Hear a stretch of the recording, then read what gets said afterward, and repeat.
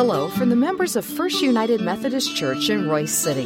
Thank you for listening to this podcast. We hope you find it meaningful and relevant.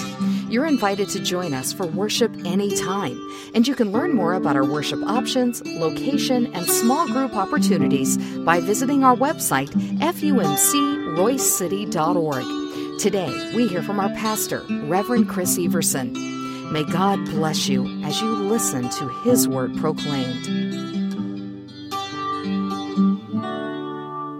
Oh God, at this time, we do ask that our souls will be stilled, so that we may be refreshed by your word, that we may be filled, so that we can share your love and grace with others. So God, as we spend this time together, we ask you, let the words of my mouth and the meditation of each heart here be pleasing in your sight, O Lord, my strength and my Redeemer. Amen. So we're moving through this series called Living the Five, and we're talking about these 5 ways that we can grow in our faith so that we can then share that faith with others. And the very first thing that we talked about is that we live in our faith through community. It is when we have people around us that we are able to grow in that faith and understanding, which was the second part, growing. Because it doesn't matter where you are on a discipleship pathway or where your spiritual life has taken you, you continue to grow. You continue to be strengthened in your faith and knowledge of Jesus Christ. And then when we have that growth in our faith and our knowledge, we then become people who serve. We look for ways to make a difference in other people's lives so that what God has for us can be shared with others. And today we take another step in this journey where we talk about found people, find people. Found people, find people. Because once we are found, our goal is to reach out and find others, to give them, to share with them the good news that Christ loves and cares for them. Now, when I talk about finding people, I'm not talking about hide and go seek, or as a game that I used to play all the time whenever I was a youth director, and I did this with my confirmation class last year. We played a game called Sardines. This is where one of the kids would go and hide somewhere, and then everybody else would go and try to find the kid hiding. And I remember several years ago when I was in a church up in Sherman, Texas, we had one kid by the name of Daniel. And Daniel was a master hider. We hated it whenever he was the last one to come to the room where everyone was hiding, because he would go and we would never find him. Doesn't matter. We would look at all of his usual hiding places in the church building, and he would always find a new place to hide. But that's not what this found people, find people is all about. This is about once we have the love and grace of Jesus Christ inside of us, we want to go find people to share that love with them. Our scripture is not typically a lost and found passage, but it really is. It's from Luke chapter 15, which can be considered the gospel within the gospel. There are 3 stories that's within Luke chapter 15 that Jesus uses to talk about the importance of finding people or finding those who are lost. So we're going to take a look at the first one. So this is Luke chapter 15, verses 1 through 7. Hear the word of the Lord. All the tax collectors and sinners were gathered around Jesus to listen to him. The Pharisees and legal experts were grumbling, saying, "This man welcomes sinners and eats with them." And Jesus told him this parable. Suppose someone among you had 100 sheep and lost one of them. Wouldn't he leave the other 99 in the pasture and search for the lost one until he finds it? And when he finds it, he is thrilled and placed it on his shoulders. When he arrives home, he calls together his friends and neighbors, saying to them, "Celebrate with me because I found my lost sheep." In the same way, I tell you, there will be more joy in heaven over one sinner who changes both heart and life than over 99 righteous people who have no need to change their hearts and lives. The word of God for the people of God. Amen. Thanks be to God. Now, one of the things that I have a tendency to do is when I come across a familiar passage or a passage that I've read over and over again, which this particular story I have, and probably most of you have read this story over and over again. You go to the image or the mindset that you originally had, or maybe the first tendency or the first takeaway from that passage. And for me, the very first takeaway is pictures that I see of Jesus holding a little lamb, maybe either draped over his shoulders or in his arms. There's many different pictures, and it is talking about the cradling love of a Savior who comes, and it doesn't matter where our life has taken us or how much we are searching or longing for, Jesus is always there for us in the midst of our difficulties or when we have wandered far away.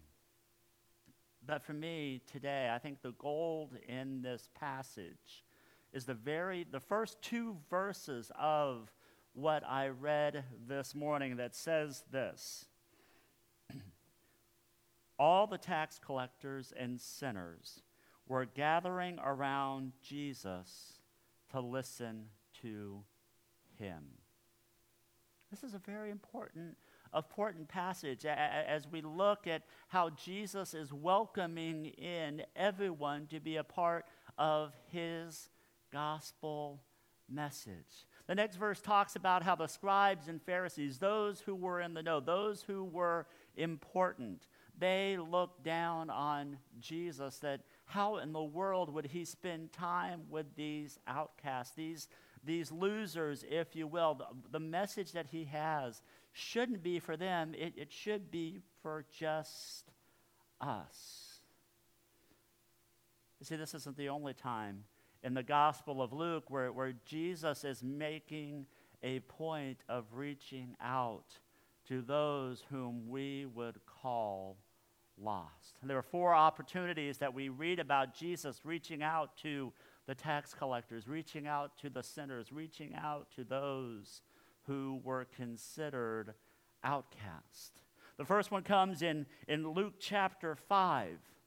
Jesus is in the process of gathering together his disciples, and we know that he pulls together in some fishermen. And then in Luke chapter 5, we hear of Jesus going to a tax collector by the name of Levi. And Jesus invites Levi to be a part of this grand mission. Later in Luke chapter 9, Jesus is sitting in a house of the scribes and the Pharisees, and he's sharing a meal with them. And a woman comes in, and she starts pouring perfume over Jesus' feet, and she's crying.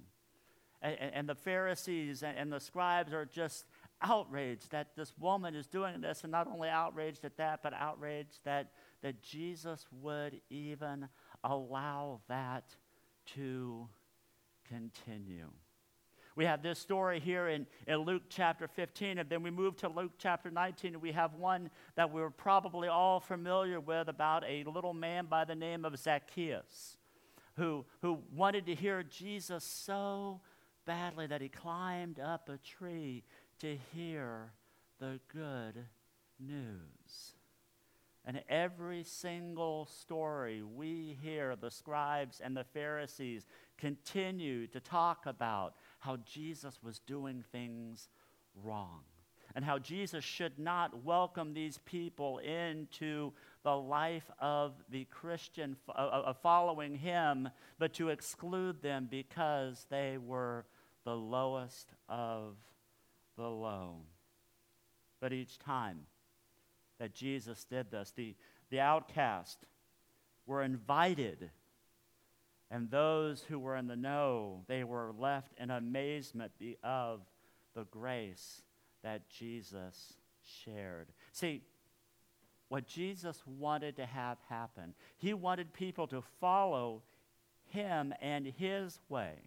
That was the true repentance that Jesus was offering to the outcast. Not following a set of rules that the Pharisees and the scribes had, not following the rules of man, but following Christ and his way. So let's put these stories all together again. When we look at Levi, the tax collector that Jesus invited to become one of his disciples, he became one who shared the good news to all around the world at that time. When we look at the woman who poured perfume on Jesus' feet, Jesus looked at her and said, "Go in peace. Your sins are forgiven." And then the story of Zacchaeus, whenever Jesus blessed him by going to his house to eat, Zacchaeus said, "From now on, I am going to give half of what I have made to the poor. And then if I have wronged anyone, I am not only going to pay them back, but I am going to pay them back 4 times of what I have taken from them." See, that these weren't written rules that the scribes and the Pharisees told them that they had to follow, but it was the love and grace of Jesus Christ, allowing them to have that acceptance, to have that life, and that life abundantly. So then the question comes up, what does that have to do with us here in Royce City, Texas today? You know, one of my favorite hymns, and I know it's a lot of your favorite hymns too, is the song Amazing Grace. And we sing that first verse where it talks about amazing grace, how sweet the sound that saved a wretch like me. I once was lost, but now I'm found. Was blind, but now I see. See, we're covered, and we know that, yes, at one time, we're lost. We don't have anything, but once Christ comes into our lives, we are made whole. See, it's not a trick. It's not shaming. It's not trying to use little gimmicks to make people follow Jesus. It is a life-changing relationship that allows us to find people and introduce them to the love and grace of Jesus Christ. You know, I'm amazed of billboard theology.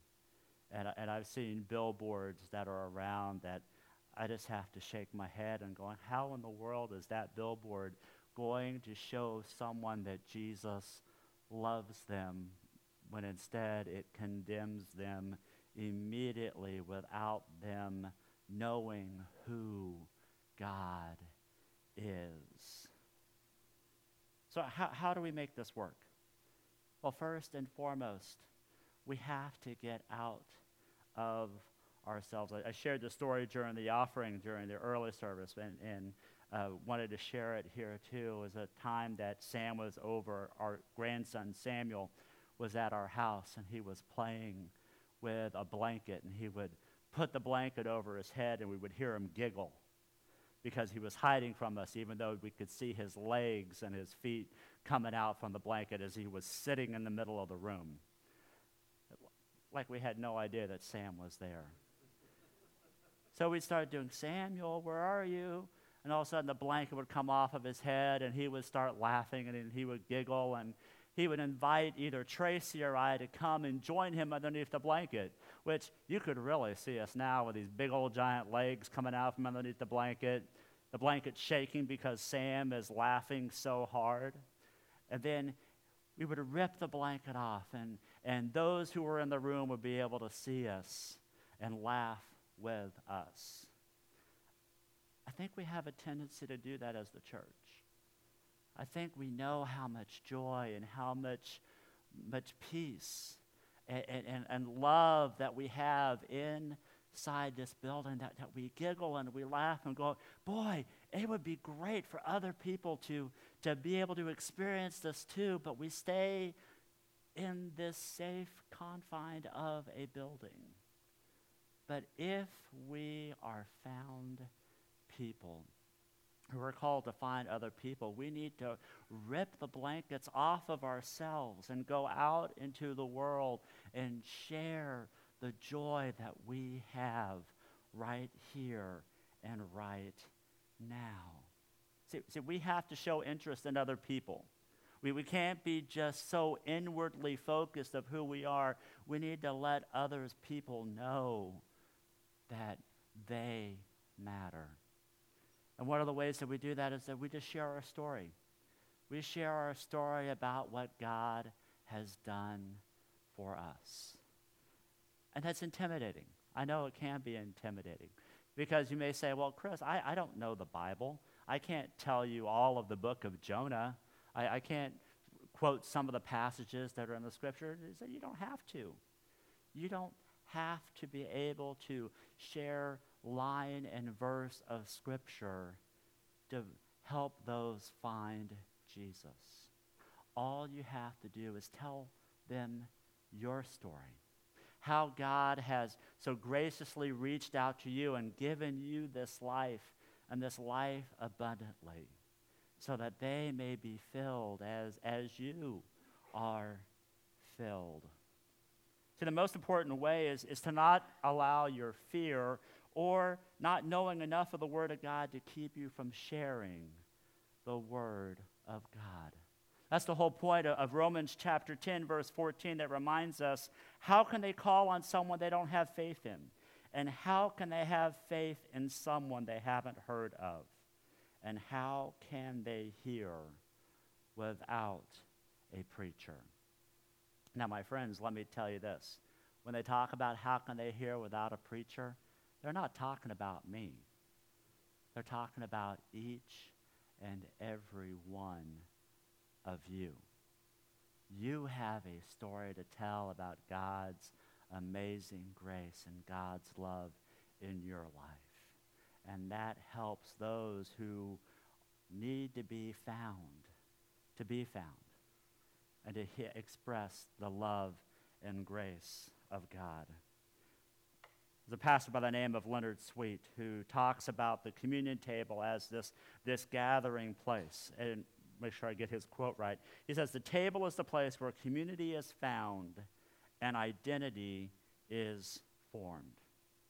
So this table is more than just something we do monthly. But this table allows for us to be in community.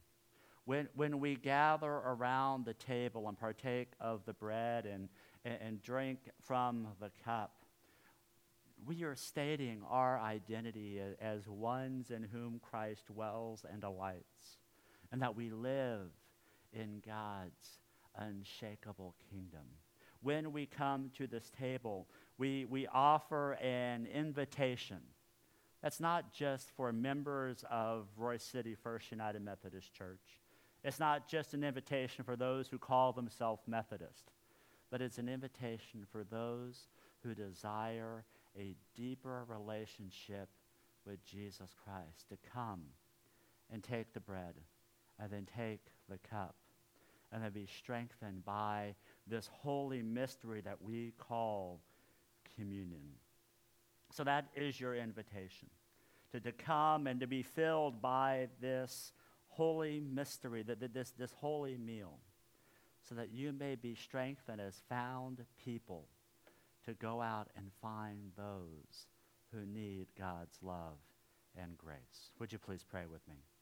Dear God, as we come to this table, as we come knowing that you have so graciously poured yourself out for us, we ask that you use this holy meal to strengthen us, to look around us, to take interest in people, not so that we can put another notch in our belt, but so that we can share this great thing that you have done through your love and your grace.